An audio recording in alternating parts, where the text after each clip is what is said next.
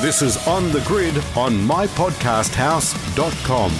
Great to catch up with this man. He sort of started his Supercars career, I suppose, with the former incarnation of this team. Is carnation a word? Incarnation. Incarnation, that's it, instead of reincarnation.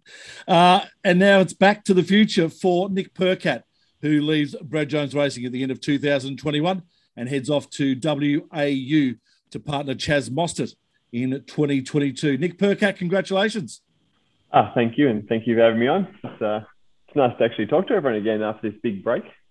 It has been a massive break, and great to get you on, mate. Fantastic news for you. It really gives you the opportunity now to put everything that you've learnt and put into practice over the last few years and really give it a red-hot go with a team that is a red-hot team. Yeah, exactly. Just felt like the time had come to,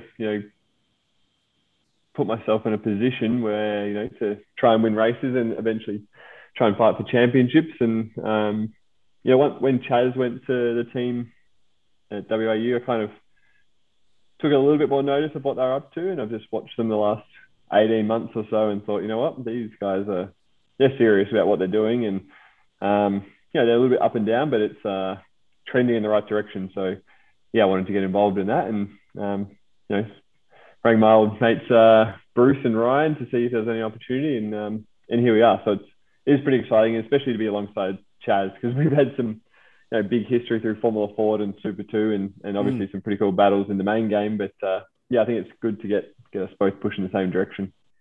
With the fullest of respect to the teammates you've had at BJR for the last couple of years, are you relishing that opportunity to go up head-to-head against Chaz, who is in sensational form and right at the peak of his very considerable powers?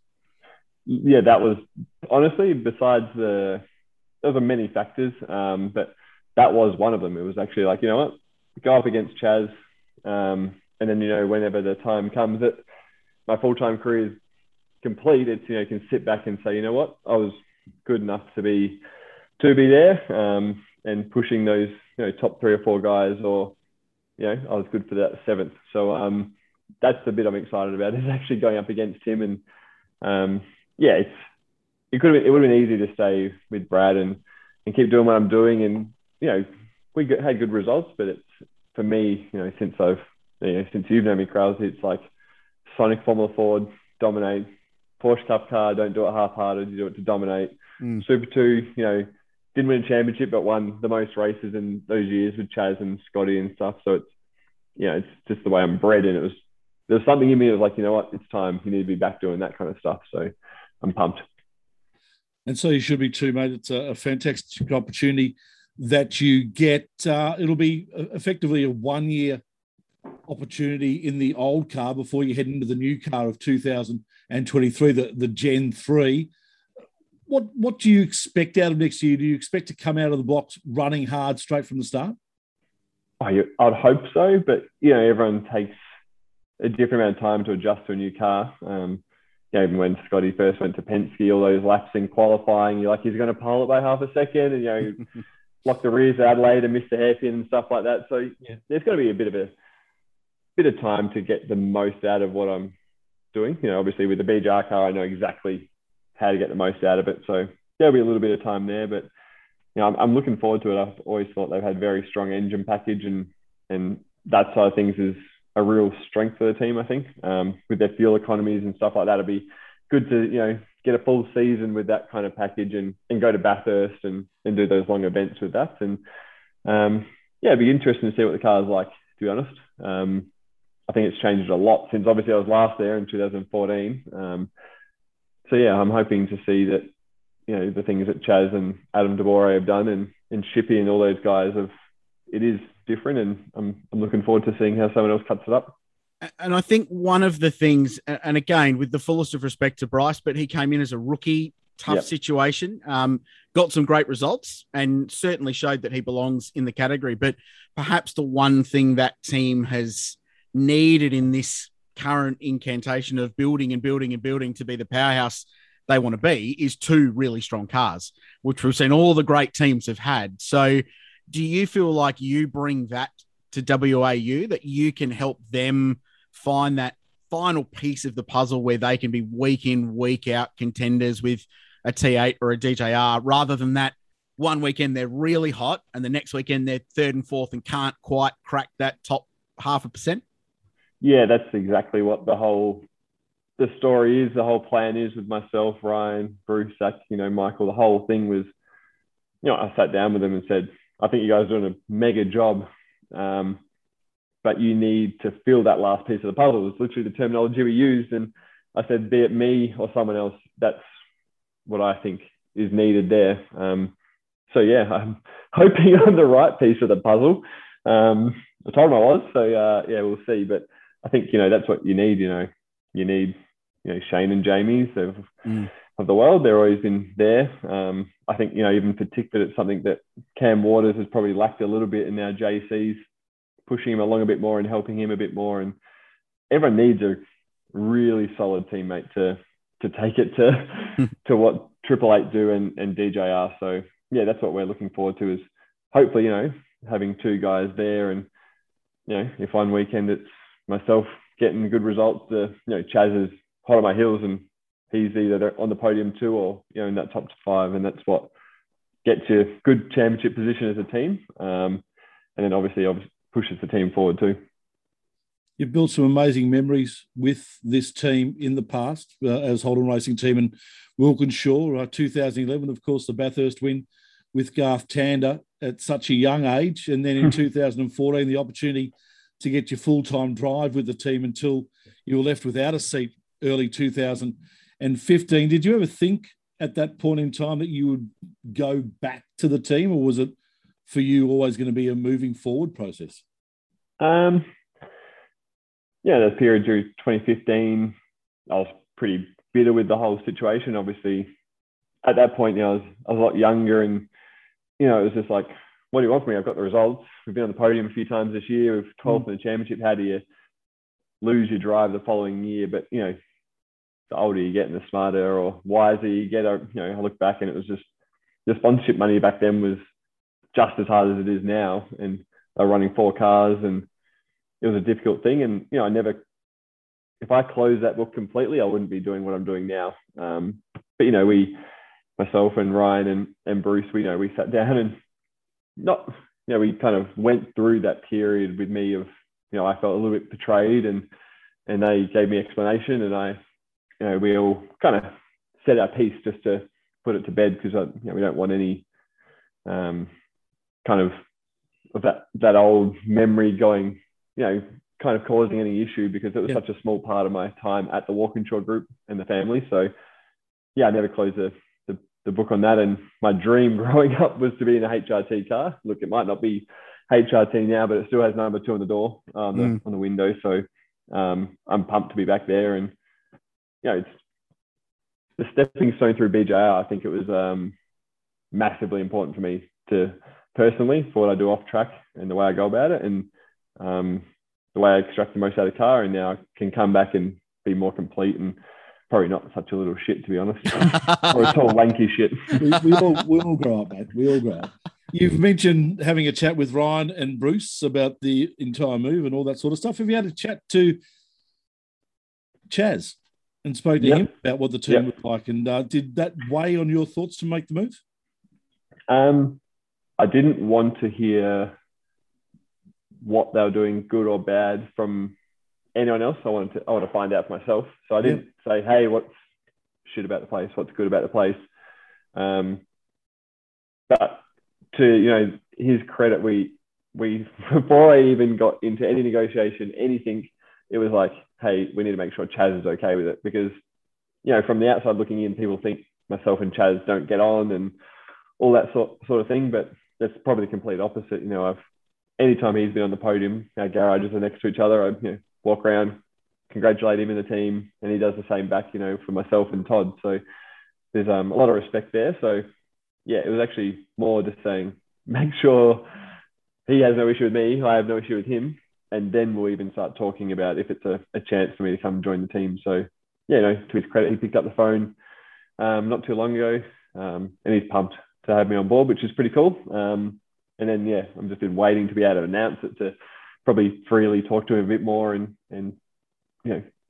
kind of pick his brain a little bit more about how it works there. But, we had Decent Creek now, SMP, and it's 4 weekends straight, and we'll all be, head down, bum up to try and make sure we extract the most out of the cars again for the last few rounds.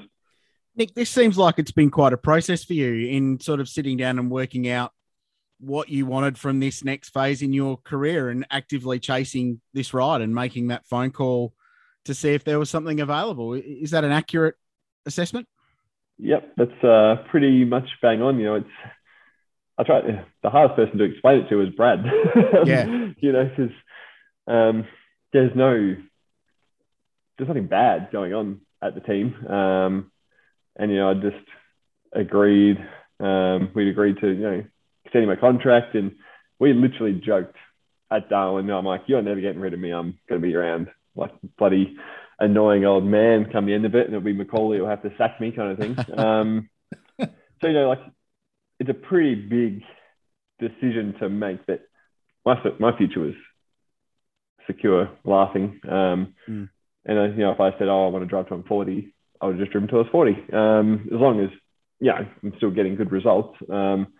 But then to turn around and say, hey, I'm going to take a big risk and go somewhere else. And it was not an easy process. There was a lot of things that went into it, and a lot of conversations with, Ryan and Bruce to, make sure that I was comfortable with what they were doing and the culture of the team, which has been quite big. The way they were as the Holden Racing team was savage. They'll admit that too. And I've really enjoyed watching the way Bruce has turned around the culture side of things. And, Chaz is a big part of that. And, even what Bryce has done there, it's been a big part of that. So, I'm keen to go back and see what it's like, because it looks like a lot more of a family feel, and they're just trying to do the best they can, and a lot less politics, which is probably what needed to happen there, to be honest.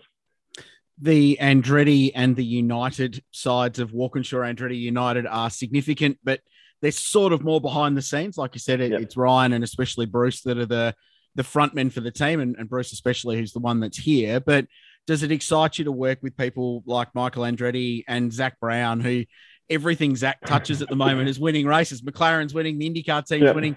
It must be cool to link up with those people as well and build that network, and who knows where that could lead to stuff overseas with them in the future. Yeah, exactly. And honestly, I've had zero to do with Michael to this point, but he still had to have a tick of approval to even give me the nod to drive the car. So obviously that's good.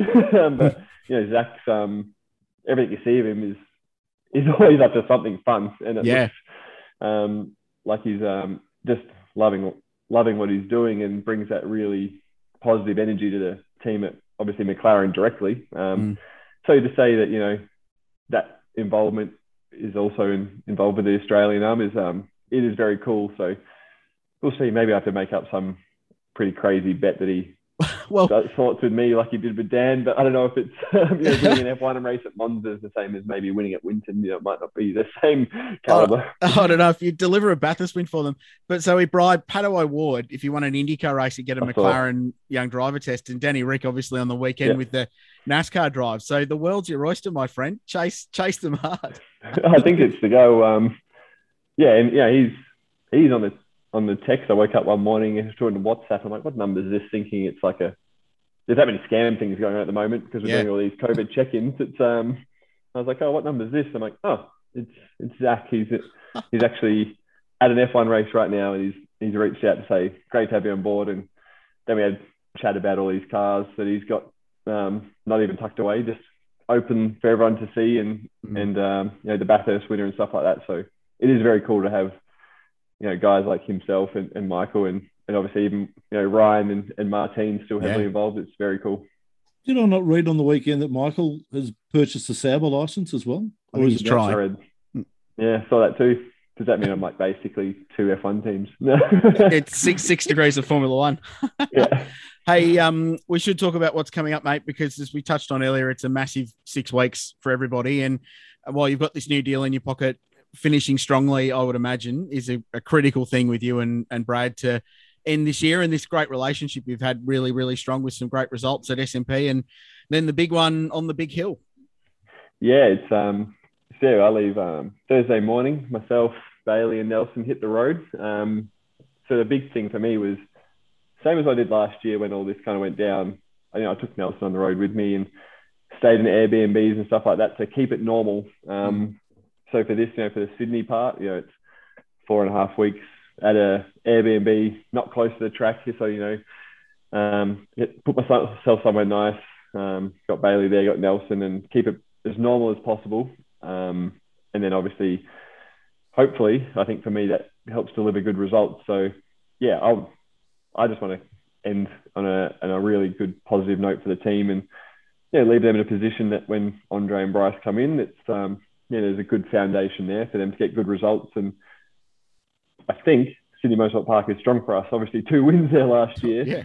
It'd be good to be in the top 5 all week, each weekend there. And then Bathurst is the one that's haunting us at the moment as a team. I still kick myself what happened in 2017, the first year there, when myself and Macca came so close to being on the podium. And that's the last opportunity we've really had there to be on the podium, because we've had niggling issues each year. So this year, as long as I can drive the car to the grid and not sit in the deck chair for the driver photo, like I did with Tom Randall, we're going better. But yeah, I'm not saying we have to go there and win it, but I'd love just to deliver inside the top 5, come into Sunday at Bathurst and be in the race, not just driving it around to survive, be in it and have a crack. And that would be the, as much as Brad and myself want to win it, I think, you can't be too greedy. So to be somewhere there in the top 5 would be pretty epic. Do you think you're going to get to week 4 of this Sydney Motorsport Park marathon and sort of think, oh, here we go again? Is it pretty much the same sort of stuff week in, week out for the 4 weeks? Or do you think that there's enough variation to keep you interested? To be honest, because of the way that COVID happens, I don't believe anything until I'm doing it or seeing it. So I haven't actually looked a massive amount into the formats, but I know we're using all the tyres. There's different race lengths for racing at night. Obviously, I know that. Packs my clear visor. But yeah, I think the good thing with SMP last year, obviously we went there twice, but the racing was the best we had, I feel like, for the year. Yeah. So I don't think it matters what track you're on, as long as we're lunging each other, we're door to door, and it's fun, because that's what it was last year. Even, I think we raced the first one there under lights. Yep. You could pick your hards or your softs, and we ran on hards, and I finished 6th still and ran hards the whole race, or 7th, and it was actually fun. I was out there racing against dudes on the softs and trying to hold position and all that kind of thing. And then, once we got for the fully mixed up tyres, it was the opening laps were absolutely like being back in a go-kart. It was on, because you're like, hold on. You look up the road and you'd see, I think it was Shane, one of the racers, having the big wobble back in the train up because his tyres were cooked from the race before, and there's just shit going everywhere, basically. So it is actually a good track to race. Shame we don't get the crowds there. I think that's the disappointing thing with SMP. Probably for the last 10 years, since Ambrose was winning his championship there, we haven't bloody had a big crowd, which is disappointing. A final one for you, mate. It's been 10 years since your first win in Supercars at Bathurst. Would you have changed anything in the last 10 years, or have you been really happy with the way things have just rocked on? It's a big question, Shebex. No, it is. It's a nice well, look, a reflective one. There's definitely things I could have done better. Lighting up Wing Cup at Darwin, not a highlight. That's like just a few bits and pieces, like that one's bad. But I guess, probably being a little bit of a spoiled brat a few times when after the Walkinshaw stuff happened was not ideal, but live and learn. I had literally come out of Aussie racing cars and been at a factory team where everything was at your doorstep or at your feet. So then obviously go to LDM where it was like a polar opposite.